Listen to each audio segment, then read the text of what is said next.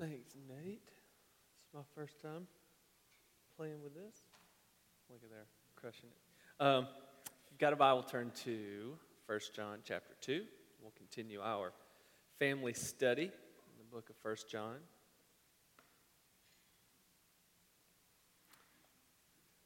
Before we do that, I honestly want to take just another minute and full disclosure, your brother has an anxious heart this morning for really no apparent reason at all, and I'm going to give you the grace to assume that maybe there are others among us, brothers and sisters this morning, who maybe just need a minute to take a deep breath and offer ourselves before the Lord. And so if you'll just take a minute right where you are and assume whatever posture your heart desires and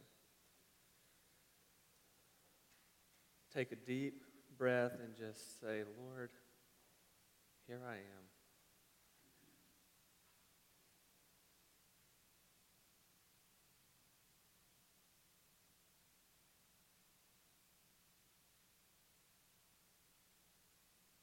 Maybe you've got an unvoiced weight, fear, stress, uncertainty in your heart or your mind that you're bearing unnecessarily right now. Just entrust your cares, frets, fears, and worries to your Father who can handle them and who invites you to give them away.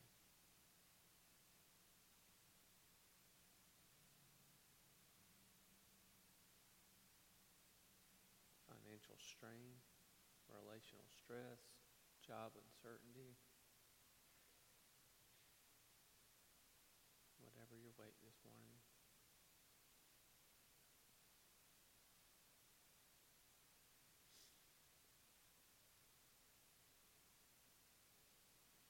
Father, we, your children, ask you to interrupt us this morning. Father, with the things that bombard us and the things that we willfully inundate and bathe ourselves in heart, mind, body, and soul. Cut through distraction, Lord. Help us to hear and see and taste your nearness, your voice, and your goodness as a family this morning. God, thank you for your word. Thank you for your active, living spirit that is stirring within us even now. Lord, help us to hear your words. God, help us to respond in obedience so that we may know the fullness of your joy, the peace of your presence, and Lord, the power of your name. As one family this morning, whether in this building or at home, may your word abound and multiply in us by your Spirit, Jesus. Amen, amen, and amen.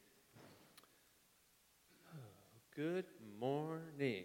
1 John chapter 2, verse 18.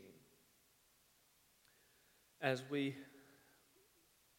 know, we've seen the last 2 weeks, and we will see for the coming weeks. John is pretty clear in his letter, in his epistle, of why he writes. 4 different times he tells us why he writes. In chapter 1, verse 4, he says, I write this letter to make our joy complete. In chapter 2, just last week, we saw, I write this to you so that you will not sin. And 2:26, which we'll see today, I'm writing these things to you about those who are trying to lead you astray so that you can be protected from false teachers. So he writes to keep us aligned, focused. Fourthly, in chapter 5, it says, I write these things to you who believe in the name of the Son of God so that you may know that you have eternal life. So he writes to provide assurance of the salvation of the children of God. Listen, I was a persistent doubter my entire young Christian life, trying to figure this thing out. And I went time and time and time again to 1 John read because it really kind of gives us a test, right? We've seen the love test. We've seen the obedience test. This morning in the latter part of chapter 2, we see the perseverance test or the endurance test of those who are in Christ. If you'll remember the setting for 1 John, when John is writing in the latter part of between 90 and 100 AD, about 2,000 years ago. It's the same that was in his fourth gospel of John. It's to encourage Christians who are expelled from synagogues, some of whom's colleagues, those who were side by side, like they were worshiping together in a space maybe similar to this, and they were family. But then, as a few of the Roman emperors and even the elite Jews, as these Christians were coming out of Judaism and professing, receiving, and following Jesus, they were seeing persecution from the Jewish side and from the Roman side. So Roman emperors are imparting pretty intense persecution on the Christians. And then you've also got the Jews who are kind of running them out of synagogues and places of worship, and they're a little displaced. And so you had some gatherings like this of Christians who were professing and following Jesus. But then what we'll see today is many of them, because of the persecution on both sides, started to leave. They started to disappear. And so the family was getting smaller, and the family was getting fearful, those who remained. John put these tests forward because you got to remember, this whole Jesus thing, all right, the Messiah coming, this Christian movement was in its infancy. And so these folks are getting nervous, like, well, they were here and now they're there. Are we in the right? Are we in the wrong? What are we really doing? So there was just persecution on every side, a whole lot of uncertainty, and abounding fear. And so we kind of get a classic bad to worse scenario in 1 John chapter 2 that ends up being an encouragement. Okay, so with that being said, let's look at 1 John. We're going to read chapter 2, verses 18 to 28, and we're going to look at 4 or 5 principles that we can draw out that will pertain to us this morning, and God willing, encourage our hearts, strengthen our minds, and our hands. So, children, here we go. Children, it is the last hour, and as you have heard that Antichrist is coming, so now many Antichrists have come. Therefore we know that it is the last hour. They went out from us, but they were not of us, for if they had been of us, they would have continued with us. But they went out, that it might become plain that they all are not of us. Wait. Okay, I'm learning how to do this first slide, next slide there, Nate. I think I went one ahead. You know what? I'm going to let you do this. Rookie. You know what? Let's start over. So in 1 John chapter 2, verse 18. Children, it's the last hour, and as you have heard that Antichrist is coming, so now many Antichrists have come. Let's just pause here, because the title is a little misleading, but we're not going to talk a whole lot about Antichrist, all right? I grew up, and we spent 2 years in my home church studying Revelation, and the man of perdition, or the lawless one, or the Antichrist is going to come, kind of an end time scenario. That, for me, when I would read this, it was really alarming, because for years and years and years, every time anybody whom my hometown did not agree with had a loud voice on a national level, they were the Antichrist. And so it was like many Antichrists have come, which is not necessarily the case, because you know what we're going to see today? Many Antichrists have come. We're not talking about like people we're seeing on TV, but those among us who have said, those who do not endure within the family of God. Anyone who, and we see this in verse 26, anyone who turns from or throws a hand in the face of Jesus is Savior and does not confess that Jesus is the Son of God and that God is Savior and Lord is an antichrist, literally meaning not like one who's going to rule the world and change everything, but literally even myself is I'm a Christ opposer. I am against Christ, okay? So it's really easy with this word. The baggage of this word, and some of us, especially myself, can make it seem so, I could never be. This is so, way in the future and somebody else's deal. Hey, in the days that Chase Sims is unwilling to entrust and submit my heart, my mind, my soul, my life to Jesus and listen to him in the midst of fear, stress, worry, and anxiety, I am opposing the goodness of Christ. I am opposing and working and living outside the power and the provision of Christ. And I am in that moment in opposition to and from Christ.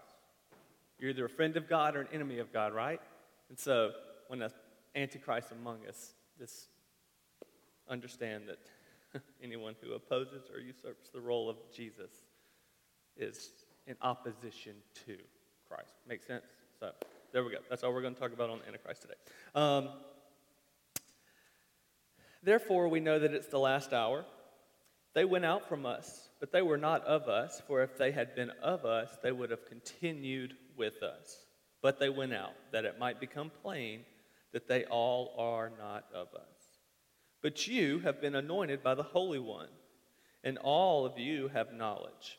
I write to you not because you don't know the truth, but because you know it, and because no lie is of the truth. Who is the liar but he who denies that Jesus is the Christ? This is the Antichrist, he who denies the Father and the Son. They are in opposition to. They're an enemy of God. No one who denies the Son has the Father. Whoever confesses the Son has the Father also. Let what you heard from the beginning abide in you. If what you heard from the beginning abides in you, then you too will abide in the Son and in the Father. And this is the promise that he made to us, eternal life. I write these things to you about those who are trying to deceive you, but the anointing that you received from him abides in you, and you have no need that anyone should teach you. But as his anointing teaches you about everything, and is true, and is no lie, just as it has taught you, abide in him. We're going to look at 5 principles out of these 10 verses this morning. Number 1, church presence, participation, or attendance alone is a poor indicator of a living faith. In James, in 1st and 2nd Peter, 1st, 2nd, and 3rd John, even a little bit in Hebrews, we see this dynamic where their faith. You can have a faith that is not a living, active, saving faith. There are many who have a faith that is dead and powerless and weightless and useless, as we see in James chapter 2. 1 Peter is very clear that those who don't endure to the end, as we see alluded to here in 1 John chapter 2, were never of us. They did not have a living, saving faith. And so this morning, what we're really going to see is there were many in the family who were leaving in droves because of governmental or political persecution, or whether internal grumblings, or they were listening to the wrong voices, didn't know how to feed themselves and hear the word of God for themselves, and were listening to the lies of false teachers. They were leaving. This morning, I want us to really evaluate our own hearts. Chase Sims in the last 4 days has just been letting the Lord chip away at the baggage of my heart and my mind so that I can know the fullness of his joy, the peace of his presence, and the power of his nearness outside of my own callous. Number 1, church presence and participation alone is a poor indicator of living faith. Listen, let's think externally first of all, okay? Don't assume, I'm really bad at this, that a person's heart status is based on their church presence. It's really easy to when we're talking to neighbors and friends about faith matters and we want to help someone know the love of God. So, you go to church anywhere? Yeah, we go to, oh, okay, they're good. Like, I'm really good at justifying my lack of intentionality with neighbors and friends and coworkers simply because they can ascribe to some faith tradition or some church attendance. I justify, well, I don't have to press in there. Whew, it's really easy to mark it off. Don't assume that the people closest to you have a living faith where they know the peace, the power, the presence, and the goodness of God simply because they are an active or inactive attendee. Don't assume that churchgoers are Christ lovers. And don't assume that your or my attendance is sufficient for full joy, expectant peace, and evident grace. There are a lot of just baffled Christians in the world who say, man, I'm at church every Sunday. Man, I'm in small group every week. Man, I'm doing all the right things. Listen, this was me from 17 to 21. I am doing every single stinking thing I'm supposed to, and my heart is dry and crusty and callous. I don't like reading the Bible. I don't understand it. Praying, I fall asleep praying in my bed every night. God, seems like this is either I'm doing it wrong or this Jesus thing is a joke. Because I thought it was sufficient. I thought that my food was the word of a pastoral leader or a preacher and them alone.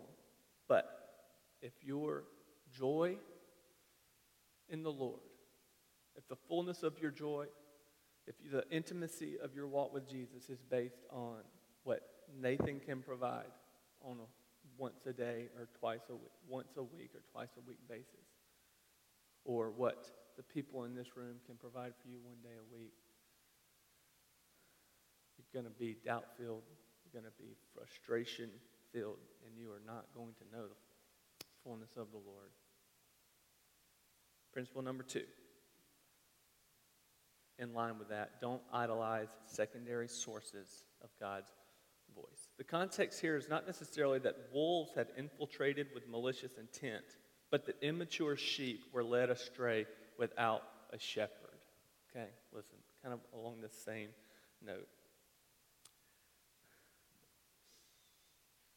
Teachers and preachers and prophets and pastors are gifts, but they can be dangerous if we idolize them and they replace a personal intimacy and a recognition of God's voice, our good shepherd, through God's word in our everyday. Listen, I love my mother-in-law's cooking, okay? She is from Louisiana, all right? Lives in South Louisiana. And every time she says, what do you want? I say, I want some of those Rice Krispie treats. That's what I get from Corinne. I want some of those Rice Krispie treats, and I want some jambalaya. I could eat her jambalaya every meal, every day. Here's the deal.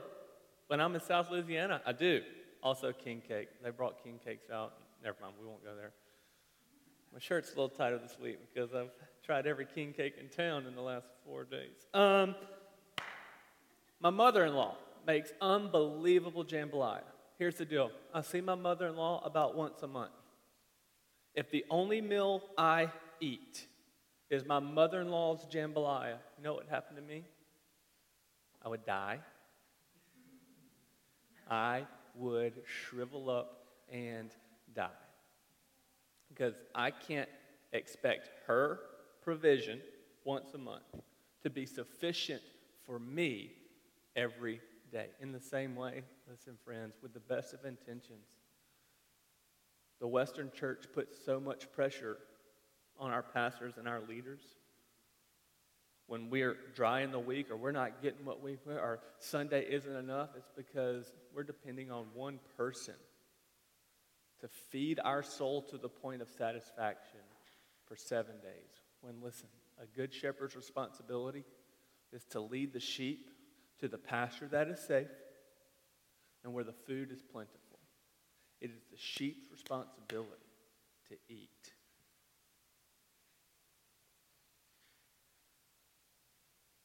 John is writing to a group of people who the only voices they heard were secondary or tertiary voices. Listen, They were unable to hear the voice of God, heed the Spirit's leadership themselves. And so they were drawn to whatever teaching they could find because they had no anchor for themselves. They had no anchor of their soul. They were desperate on whoever would feed them. Listen,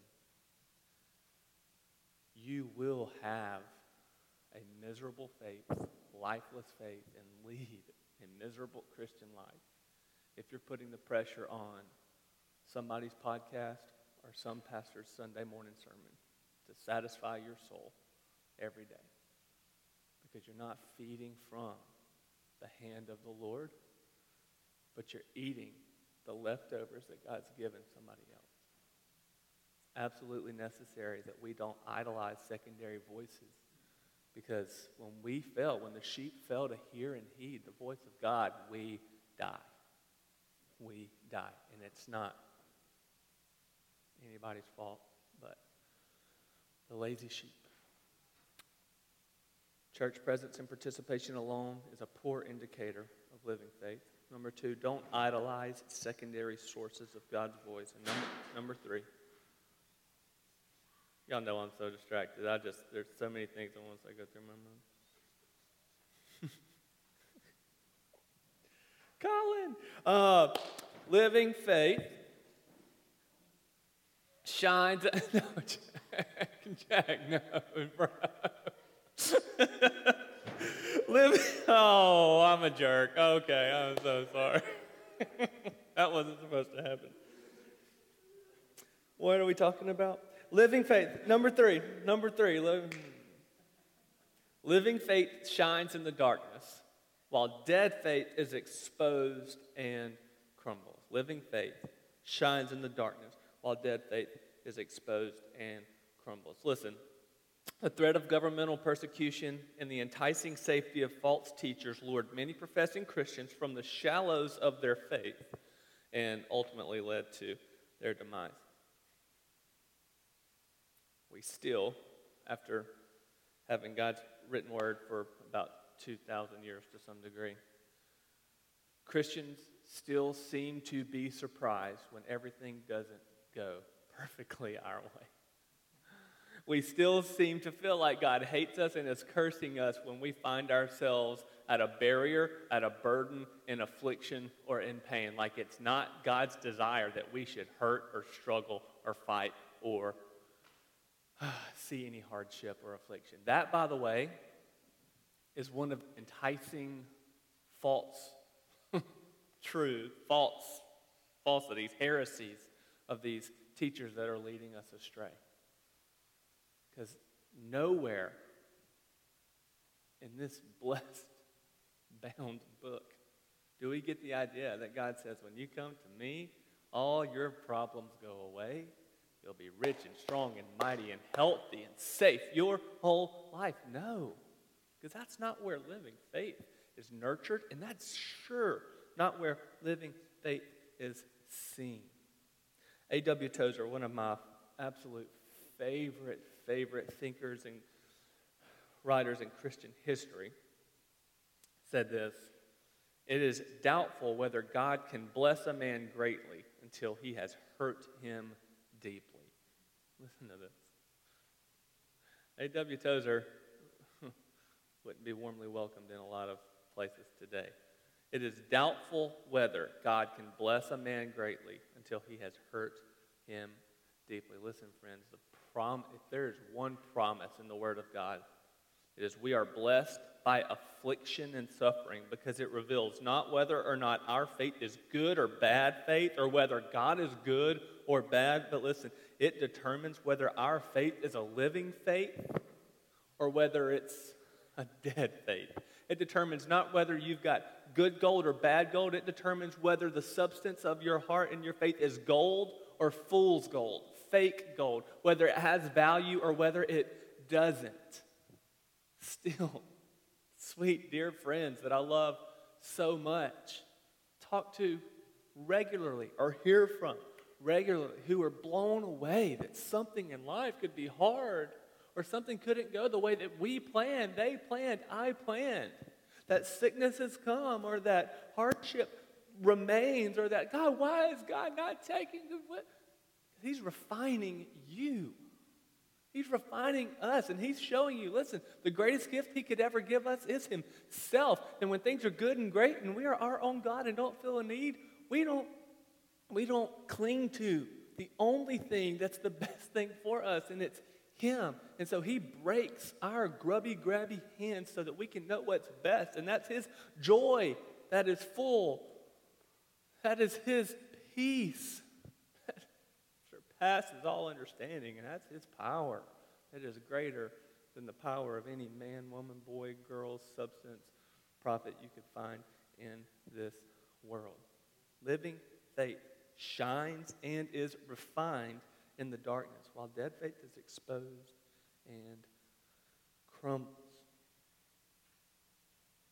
Do you trust the Father, and do you persevere in faith when affliction arrives, uncertainty abounds, and your desires are unmet? By the way, that's an ideal time to evaluate and reorganize our desires. I need to get that tattooed on my forearm, I think. It's in these moments that God is graciously, listen to me, God's not cursing you, God's not hating you, God's not turning his back on you, and God hasn't forgotten you when you hit the wall, when you find yourself in affliction, and when you're walking in the mud. It's in these moments that God is graciously, lovingly granting us an opportunity to evaluate our heart's anchor and to adjust or reposition it in him.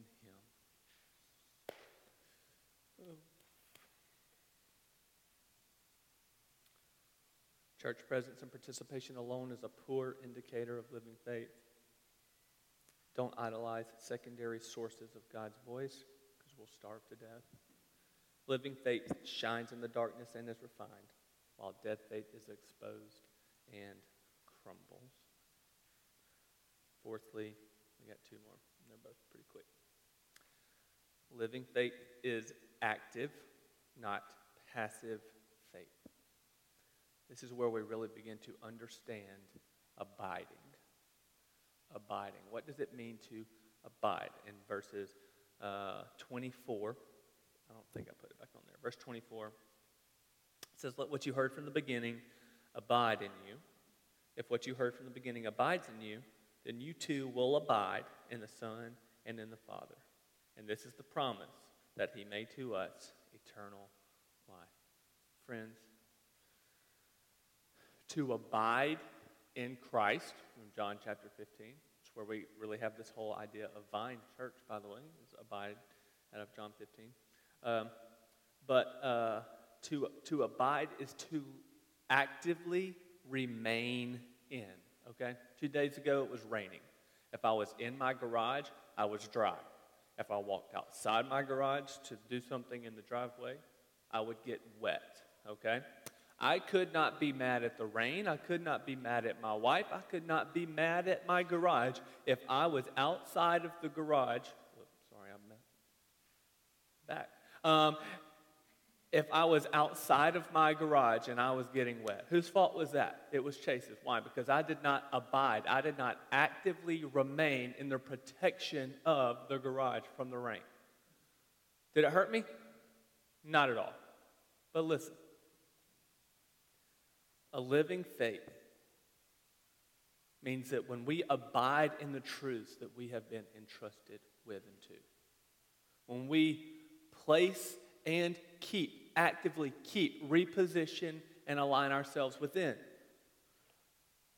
the protection and the provision of God's promises by his word, we will know eternal life. By the way, fascinating. You do a word study on the word eternal. Doesn't just mean like eternal life is forever in duration, but eternal, it's not just a quantitative word like in number of years, but it's a qualitative word meaning like eternally good, infinitely beneficial good. Like right now, the John 10:10 life to the full right now, it's not like, oh, Jesus saves me for heaven forever, but he saves you for now, infinitely. It is infinitely better, eternally better to place yourself in the provision and the protection of God today than to step outside of his provision and his protection and be bombarded by everything that the enemy in the world throws at us outside of that. Living faith is active, not passive. Why do so many people leave the faith at 16 or 22? These statistics have been abounding for years and years and years and years and years. Why do so many people leave their faith at 16 or 22?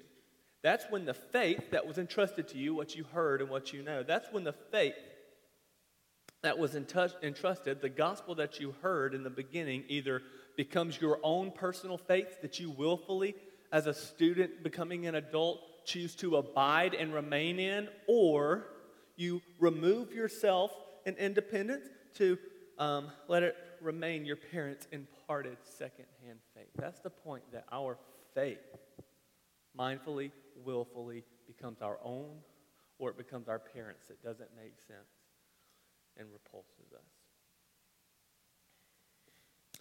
There's a puzzling dilemma. I have always been puzzled by this, okay? Please hear my heart on this.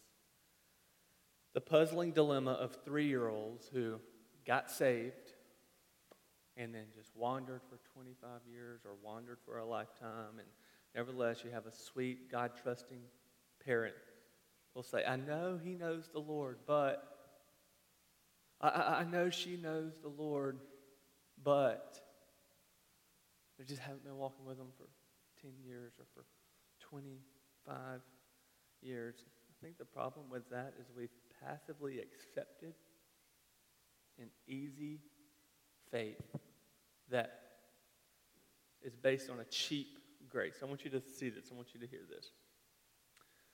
Dietrich Bonhoeffer, another brilliant heart and mind that I love and am thankful for his life, wrote this in a book called The Cost of Discipleship. Cheap grace is the preaching of forgiveness without requiring repentance, baptism without church discipline, communion without confession, absolution without personal confession. Cheap grace is grace without discipleship, grace without the cross, grace without Jesus Christ, living and incarnate. Costly grace is the treasure hidden in the field. For the sake of it, a man will go and sell all that he has. It's the pearl of great price to buy, which the merchant will sell all his goods. It's the kingly rule of Christ, for whose sake a man will pluck out the eye which causes him to stumble. It's the call of Jesus Christ at which the disciple leaves his nets and follows him. Costly grace is the gospel which must be sought again and again, the gift which must be asked for, the door at which a man must knock. Such grace is costly because it calls us to follow, and it is grace because it calls us to follow Jesus Christ. It's costly because it costs a man his life, but it's grace because it gives a man the only true life. It's costly because it condemns sin, and grace because it justifies the sinner. Above all, it's costly because it cost God the life of his Son, because we were bought with a price. And what has cost God so much cannot be cheap for us. Above all, it's grace because God did not reckon his Son too dear a price to pay for our life, but he delivered him up for us. Costly grace is the incarnation of God. Listen, friends, if your faith is based on a moment or an experience in the past, more so than a living and loving relationship in the present, you are likely deceived and living in the lie instead of in the light. For so many years, when I would go to 1 John, and I was doubting my faith, doubting my salvation, I was running to everybody like, I don't know if I'm saved, I don't know if I know the Lord, I don't know if I finally, for the longest time, I had people say, well, when did you commit your life to Christ? When? What was the day? What was the date? What was the time? January 24th, 2012. And then before that, it was October 2, 2010. And before that, it was 2009. And before that, it was 2008. Before that was 2007. I got baptized like 55 times, okay? My whole wardrobe was the baptism t-shirt, all right? Like, time and time and time again. But then John writes and says, listen, I write this so that you can know. How can we know? Not based on something that we did in the past, but based on who we know we are in Christ is in the present. Here's how we know. Are you enduring in faith? Are you walking persistently in the midst of all barriers with the risen, living Son of God. That's how we know. Abiding in the risen one, the living one, and trusting our hearts, not to the steps of obedience every day, but the person of Jesus that fuels the steps that help us in turn know him.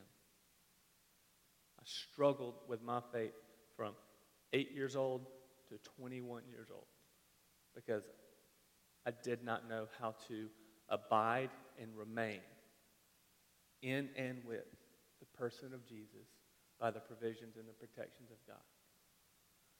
Because I was so fixed on what I did in relation to this building. Not this one specifically, but one similar to it in Laurel, Mississippi. Jesus,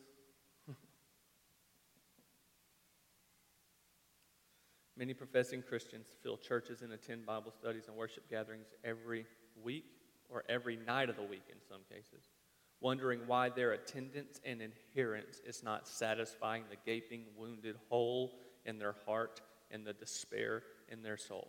It's because Jesus was not made for the church and the Christian's well-being and pleasure, but we were made for his glory and his pleasure. And when we align and submit and abide, remain, actively place ourselves day by day by day by day in the hand of God, we know his life, his peace, his power, his nearness, his joy. Fifth and finally, living faith endures to the end. It's a troubling tendency, just touched on this, in our modern mass evangelism-minded culture, that a profession of faith at any point provides a passive, unconditional, eternal security, was a word I've heard my whole life, forevermore. John provides us a series of tests, not to look back at a decision we made in the past, but to look down at the posture of our hearts and the possessions and the placement of our hands and our feet today. He says, are you in me? Are you remaining in and with me? Are you abiding in and with me? That is the test. The obedience test, the love test, and really the posture and positioning test of our heart, our head, and our hands. Okay? Father, thank you for your word. Thank you that you love us when we're unlovable, and that's the beauty of this gospel. The costly grace is that you gave Jesus when we couldn't live up to the price. Lord, help us to see you, taste you, know you, Lord, to abide and to remain in you. Lord, when our hurting hearts are restless and anxious, help us remember that you are reminding us of our despair and our desperate need for something greater than ourselves and the kindness of your grace that provides Jesus in those moments. God, in our uncertainty and our fear and God, our frustration and our doubt, remind us, give us a filter that says you are loving us to see our self-control. You're allowing us to see our mispositioned anchor and our misaligned priorities. And Jesus, help us to see you, taste you, seek you, hear you above all else. Thank you, Jesus, for your word. Thank you for this family of faith. Bind our hearts together and lead us in your way. For your glory, Lord. Amen.